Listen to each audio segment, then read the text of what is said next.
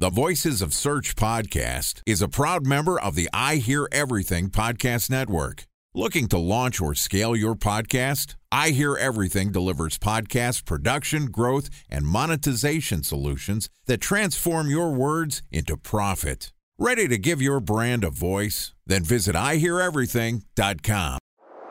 Bridge toll, California, customer service number. Highway miles to the gallon, Ford Focus. Thailand cave rescue operation. What is Schema F? Best wine bars in San Carlos, California. Best Western hotels. How old is Ronaldo? What happened with Big Brother? What's a good engagement? How long before a wedding should I send out How many save games the dates? are in the first series? Use IMAP to check email on other email clients. Identify fonts from Where to find We were the 4 best- years out. Avid burgers. Welcome to Gray Hat Week on the Voices of Search podcast. I'm your host, Benjamin Shapiro, and this week we're going to discuss the balance of ranking optimization and risking your domain's reputation. Joining us for Gray Hat SEO Week is Joe Sinkwitz, who is the principal at Digital Heretics, which is a brand reputation management agency.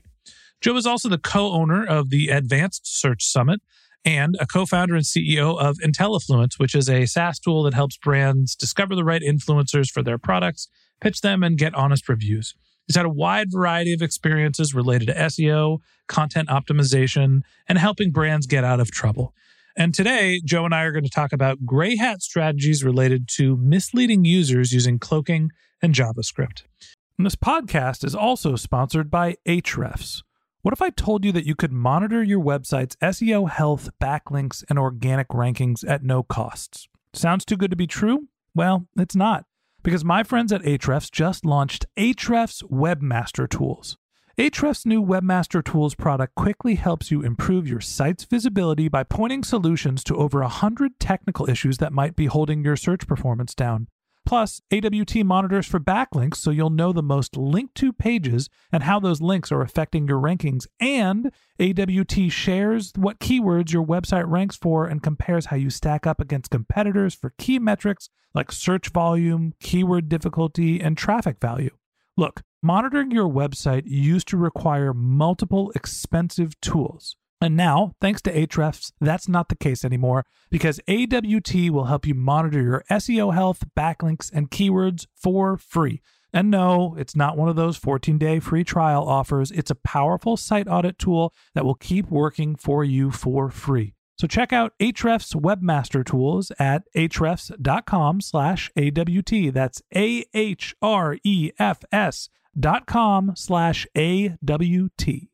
Okay, on with the show. Here's my conversation with Joe Sinkwitz, principal at Digital Heretics. Joe, welcome back to Gray Hat SEO Week on the Voices of Search podcast. Thank you for having me back. We're covering a lot of ground this week. We've talked about what Gray Hat SEO is, some of the different categories, how people are using SEO, including backlinks and their content strategies. And today we're going to talk about a topic that's probably more black hat than it is gray hat, which is misleading users. I think there's a lot of nuance to what you're saying your content represents in Google and then what you actually deliver on the page.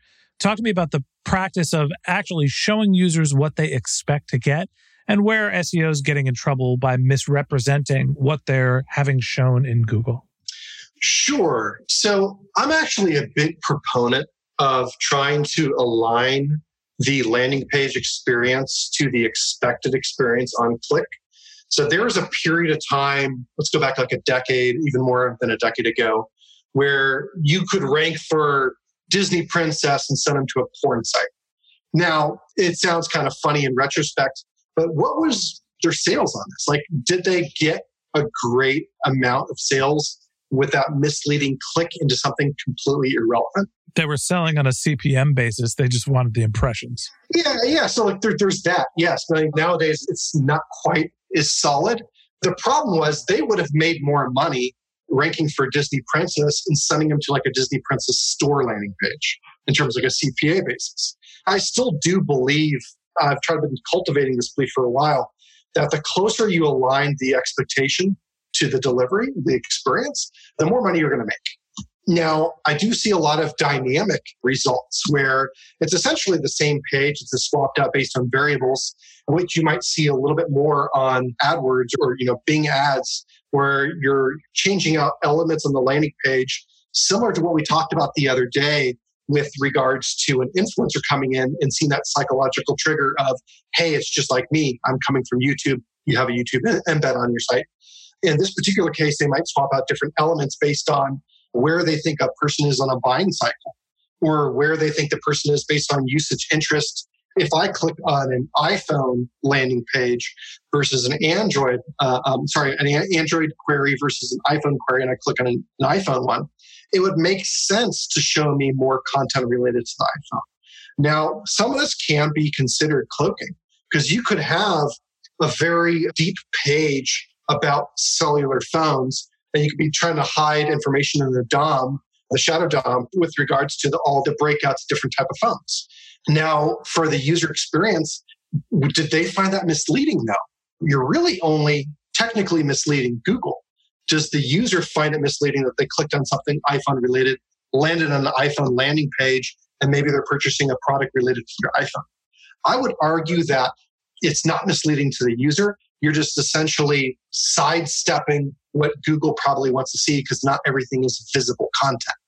Yeah, I think this really runs into the area of conversion rate optimization. And I'm surprised that more brands haven't had trouble using tools like Optimizely and VWO and all the CRO and experience optimization tools where you have a page that's submitted and it's constantly evolving and constantly changing.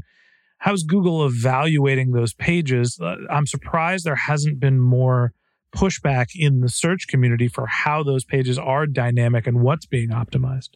Well, I think, maybe some of the pushback from the SEO community is the difficulty working with the dev community. In a lot of cases, they should be working hand in hand, but sometimes it becomes an adversarial relationship where if an SEO comes in and says, hey, we're going to completely overhaul this entire experience. Here's how it's all going to be dynamically driven. And the developer looks at it and says, it's working just fine. What are you trying to do? That comes up all the time. I had a request from a developer at a client that said, hey, we want to take out this text that's plain text, and we just want to make it the same as the background text, and said, don't do that, please. Like, there's a give and take that happens with SEO and dev. And some SEOs are really not that technical, and some devs are not that marketing centric. So there can become a disconnect there. You mentioned Optimizely. One of the tools I use is userinsights.com. And so they do simple user testing. And we did essentially a test on having people go through Google to click on certain results and then, jumble around the site, make them do a little user video of them navigating the site and say, what was your favorite word on the page? They come back and they say a phrase or whatever it might be. And the whole point of pushing them through these tests is you're manipulating the user signals. Because you basically just got a branded query, a click, some decent dwell, they're scrolling around the site, and then they took an action for you. That doesn't necessarily relate so much to cloaking and user experience and delivery. I just thought it was a fun little hack people do. So are you using the user testing to basically boost the performance of a page to drive the signal up through Google? Yes. Oh, so gray hat, Joe. So gray hat. Whenever possible, I like to work in multiple dimensions if I can. And so we actually needed to use user testing to test out some conversion issues. And so we thought, well, while we're doing it, we might as well have them start in Google to get to the page we need them to work on. So it just happened to have that dual benefit. Let's just keep that one a secret between you and me. I'm sure Google would probably frown on that practice. Well, now that everybody knows about it, it's going from gray hat to black hat. I guess we can, the cat's out of the bag. So when it comes to misleading the users and talking about the user experience, you're a big advocate of trying to replicate what the pre-search experiences or the pre-click experiences on the page, right? Understanding the context of what drove somebody to the page and then changing the page to be able to reflect that, right? Making a cohesive message last across the entire buying journey. Time for a 1-minute break to hear from our sponsor, Previsible. So you're looking for SEO help, and you got a couple of options. You could start replying to spam from agencies that claim they can get you to rank #1 on Google. You can pay an hourly rate for a consultant who will inevitably nickel and dime you with hourly charges. Or you can work with a cookie-cutter agency to quickly launch a strategy-less project with low success rate. None of those sound very good, now do they? Well, that's where Previsible's integrated consulting model comes in. Previsible draws from a collective 40 years of SEO and digital marketing experience to unlock your organic growth opportunities. They build custom solutions that combine strategy, technical expertise, content, and reporting to effectively operationalize SEO for your business. Previsible's 4-stage approach ensures that your SEO programs thrive by starting off with a strategy-first approach. Then they support you in your efforts to create quality content, help you identify technical issues, and most importantly, they'll work with your cross-functional teams to integrate your SEO strategies to make sure that your SEO budget actually drives results, not just your agency's bottom line. So join brands like Yelp, eBay, Canva, Atlassian, Square, all who rely on the SEO consultants at Previsible. For more information, go to previsible.io. That's Previsible, Previsible.io.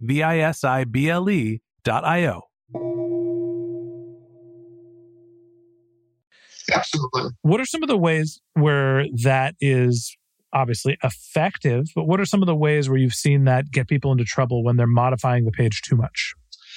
Yeah, so like I've seen it, and I know it's going to be part of a presentation coming up in a couple of weeks. Simon Hestelman is going to be talking about this. And where we've seen it go off the rails is if you're always using dynamic text and someone puts in really garbage information as part of their query and you create a landing page, you could end up creating a landing page about, Ben Shapiro naked in the bathtub. And unfortunately, that person's going to see a landing page that keeps mentioning this phrase in various places. And yes, it's very relevant to the query, but that's like a bad query for the domain to be relevant to. Trust me, folks, it's a bad query. Don't search it. So like that's where like the over automation and dynamic experience is bad. But I thought of something else too. There is a time when you want the landing page to not be aligned. And that's if your entire goal is to get them to click out of that landing page somewhere else. In the early days of AdSense, you would want a really crappy design so you could have an ad block and just have them to click the ad block to leave your page. Now that's not, something that happens too much because you end up getting your AdSense funds rescinded. But that strategy worked pretty well. And it also worked in like the last click style. I'm trying to think of the phrase like Outbrain and those guys. Like, they would have those juicy looking images and headline of, you won't believe what they did next on real garbage articles because people would like skip the garbage articles and go to the clickbait instead. So there is a time when you would want to not have it aligned. It's just, I think those days are ending pretty fast. And I think it's going to be more closer to you need them aligned, but don't automate for automate's sake. And be careful about what you swap out. Maybe you need to have like a specific list of here's the type of elements we'll swap out. Here's the degree to which we'll personalize this page to prevent over-personalization in a direction that is going to get you in hot water. So how do you evaluate what is appropriate personalization? Obviously, you're looking at your throughput for your web page, but how do you figure out what is, from a search perspective, too much personalization? What's actually hurting your domain? Yeah, I think it's a case-by-case basis. So you might have like a list of stop words where if you see these particular phrases, you do not swap out an element. Maybe you just say you ignore it. You could also do it in like a bucket situation where certain phrases, if they exist within the query and it comes in through the refer, that you'll swap out. It's like I'll show cash advance because they mentioned cash somewhere in the query. But I'm not going to put in, cash advance near me. I need meth now. Like, no, I don't think we want to go quite to that level. I think cash advance is going to be sufficient here. So like you can do it where you trim down the amount of personalization. That's probably going to be the best strategy. And if you're working on something that's just overly broad, like you mentioned, like if I put in office chairs and it's a cash advance page, I probably don't want it to change. I'd question why they landed on that page to begin with, but c'est la vie. I think just trimming down how those elements get swapped out and creating almost like a safe list is probably the better method. I think anything that has the term need meth now should probably be blacklisted, just general rule of thumb. As you think about the evolution of user expectations and how Google has thought about personalization, what do you think is the future, right? Where are people going to be optimizing their pages and how is that going to affect the domain authority? Well, that's a good question because I think some of that domain authority might shift if they go into like that hyper personalization of like singular landing page, right? And they have very, very few pages, they can kind of hoard that overall authority on that page level basis. If they decide to not go on the hyper personalization and end up having quite a few landing pages, then it gets spread out. Now, I think part of my concern with the hyper personalization is because it can go off the rails, a guy like me might approach it saying, okay, let's make this go off the rails for my client. That's my concern. I see still that this is a way bigger issue in paid traffic than organic traffic. But even still, the way that Google's been making their changes with how ad targeting even works, sometimes the personalization is simply breaking down, where you might even have your negatives associated where you say, hey, I don't want any phrases that mention Ben Shapiro. But for whatever reason, it's still getting through because of some sort of broad entity match associated with MarTech podcast as a query, that it shows the Ben Shapiro query instead. I'd be happy if the keyword Ben Shapiro was related to the MarTech podcast as opposed to the political commentator. Yeah, I guess ultimately no one really knows where the personalization game is going to end and how that's going to impact, I think, the overall size of sites. I think we might be in an accordion where we might see it expand, contract for a period of time. Interesting thoughts, and that wraps up this episode of the Voices of Search podcast. Thanks for listening to my conversation with Joe Sinkowitz, the founder of Digital Heretics. We'd love to continue this conversation with you, so if you're interested in contacting Joe, you can find a link to his LinkedIn profile in our show notes. You can contact him on Twitter. His handle is Cygnus SEO, CYGNUS SEO. Or you can visit his company's website, which is digitalheretics.com, digitalheretics.com. And a special thanks to Previsible for sponsoring this podcast. If you're looking for support with all of your SEO needs, Previsible's integrated consulting model is there for you. They draw on a collective 40 years of SEO and digital marketing experience to help you unlock your organic search and growth opportunities. So join brands like Yelp, eBay, Canva, Atlassian, and Square, all who rely on SEO consultants at Previsible. For more information, go to previsible.io. That's previsible.io. And a special thanks to Ahrefs for sponsoring this podcast. Monitoring your website used to require multiple expensive tools, but that's not the case anymore thanks to Ahrefs, because they just launched their Ahrefs Webmaster Tools product, which monitors your SEO health, helps you keep track of your backlinks, and gives you the insight into what keywords are performing for free. So check out Ahrefs Webmaster Tools at ahrefs.com/AWT. That's Ahrefs, ahrefs.com/AWT. If you have general marketing questions, or if you'd like to be a guest on this podcast, you can find my contact information in our show notes, or you can send me a tweet at BenJShap, BenJShap. If you like this podcast and you want a regular stream of SEO and content marketing insights in your podcast feed, hit the subscribe button in your podcast app, and we'll be back in your feed tomorrow morning to discuss what are some of the penalties for using gray hat and black hat SEO practices.